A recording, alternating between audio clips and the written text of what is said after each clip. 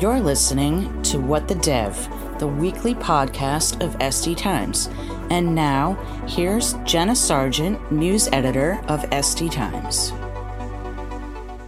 Hi, all. Glad to be back here with a new episode of the podcast for you. This is another special episode in our low code series that you've been seeing over the past few weeks that is connected to our upcoming Low Code, No Code Developer Day event, which is taking place on Wednesday, April 13th at 10 a.m. Eastern Time. So if you're listening to this the day it comes out on Tuesday, that's tomorrow. You can register for free by going to sdtimes.com and going to the Events tab at the top of the page. Sauce Labs is one of the sponsors of the event, so today we're talking to them about the future of test automation and how low code fits into that future. You can also hear more from Sauce Labs tomorrow at the event. CEO Raj Rao will be giving a talk at 11:35 a.m. Eastern Time on how low code is democratizing test automation. My guest for this episode of the podcast is Mike Donovan, VP of Product for Sauce Labs Test Automation Solutions. I'll let him explain more about what he does at Sauce Labs, and then we'll get to talking about test automation and low code. So I'm Mike Donovan. I'm one of the VPs of Product at Sauce Labs. My background is really all in software engineering, test automation, and product management. I've kind of been, doing all of it my entire career, and now, I'm really just focused on how to make test automation better for developers and QA engineers alike. Awesome.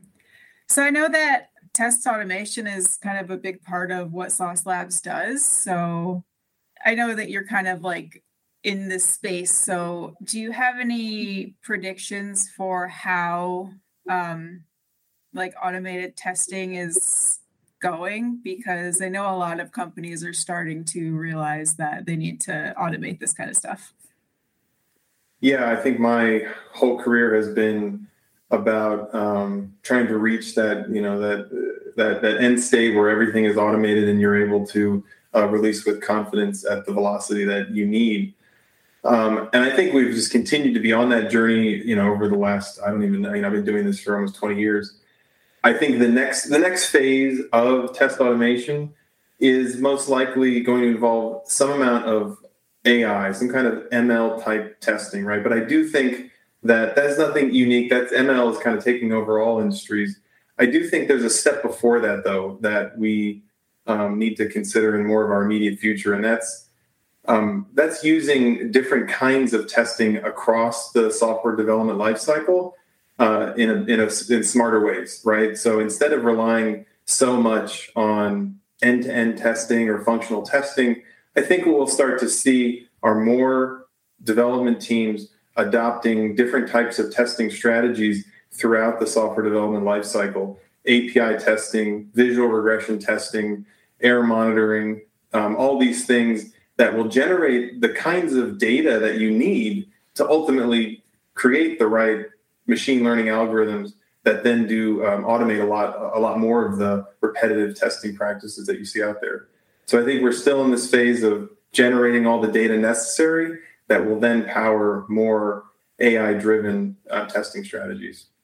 What sort of data are we talking about?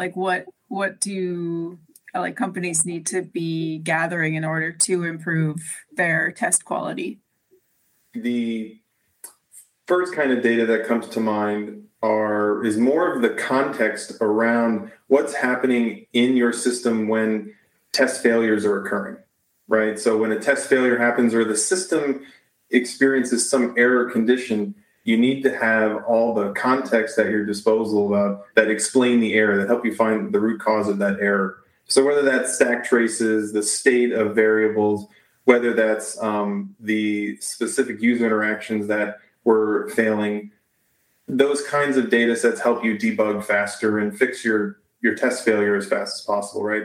On the other side, I think that there's the data that's happening basically in production that is very useful to understand how to optimize your testing strategy. So things like customer journey data, user event tracking, which parts of your application are actually being used, which ones are most hit by users that impact your revenue the most.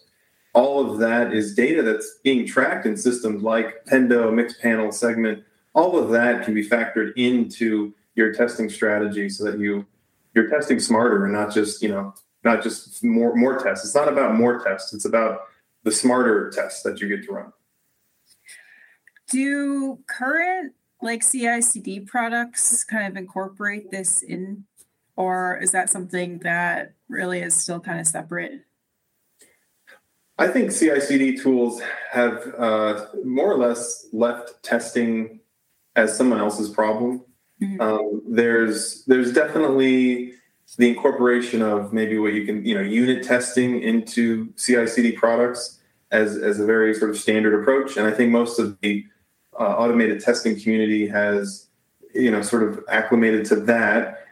But when you really get down to what it takes to build an entire automated testing strategy where you're identifying which failures really matter to your business and helping your developers and QA professionals fix a failed test as quickly as possible so that you're able to have the kind of release velocity that you need, I don't think you're going to get that out of any CI/CD product. And that's why there are tools like Sauce Labs so that we can provide that experience for users who need to basically understand what the quality of their application is currently and if it's safe to deploy out there.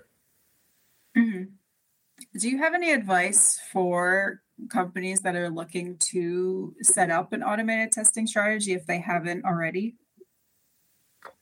I think that probably like most change that you're ever trying to do across a group of people or an organization is you want to focus on quick wins so that you start to build momentum, right? And then you can get more buy-in, whether that's in money or people, to continue to invest in that strategy. So look, the quick wins could start with unit testing, right? That's definitely where I've started in my career when taking on new projects. And you want to build up that foundation of unit testing and make sure your developers understand the value of that and start building your software with unit testing in mind.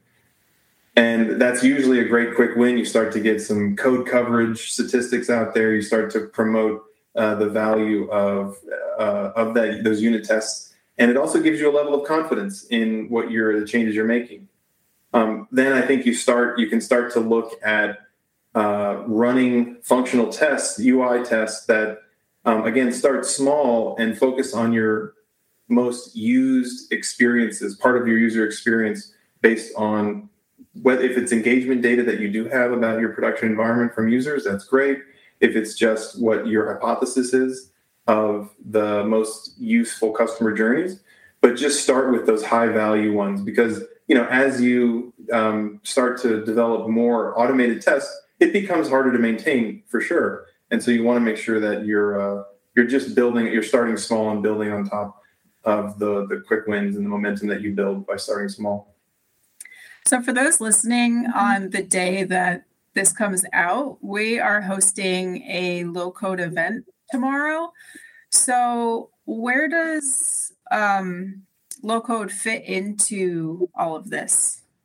So low code, I think, plays a huge role in helping development teams and organizations of all different shapes and sizes, right, who are trying to adopt automated testing strategies. It really does democratize testing across different personas in an organization, right? Because everybody, or most people now, have some kind of digital experience. It might be your core product offering. It might be something you're using on the side, but you have a digital experience that needs to be tested and needs to ensure a high level of quality for your end user. And you might not have the ability to invest in all the resources necessary to build a full-on automated testing practice.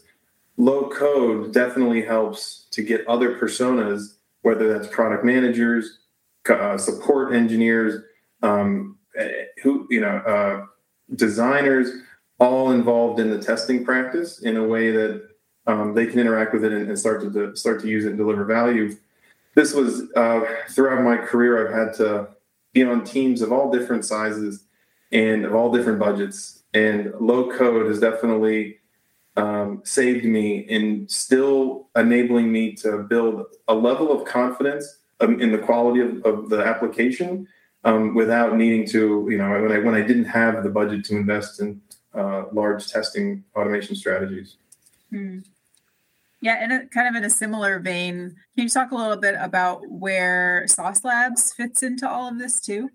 So Sauce Labs is trying to really deliver value in all the areas that we talked about, right? So we see ourselves as playing a key role in engineering teams who are building out a test automation strategy across the entire software development lifecycle, so that you are testing smarter, not just harder, not just more functional UI tests. We're trying to bring to market API testing solutions, visual testing solutions, error monitoring solutions that really help you test smarter, get that kind of data that we talked about at the beginning throughout your testing, your automated testing strategy, so that you can make better decisions and generate the kind of data that you need to make the best quality decisions as possible throughout the development lifecycle.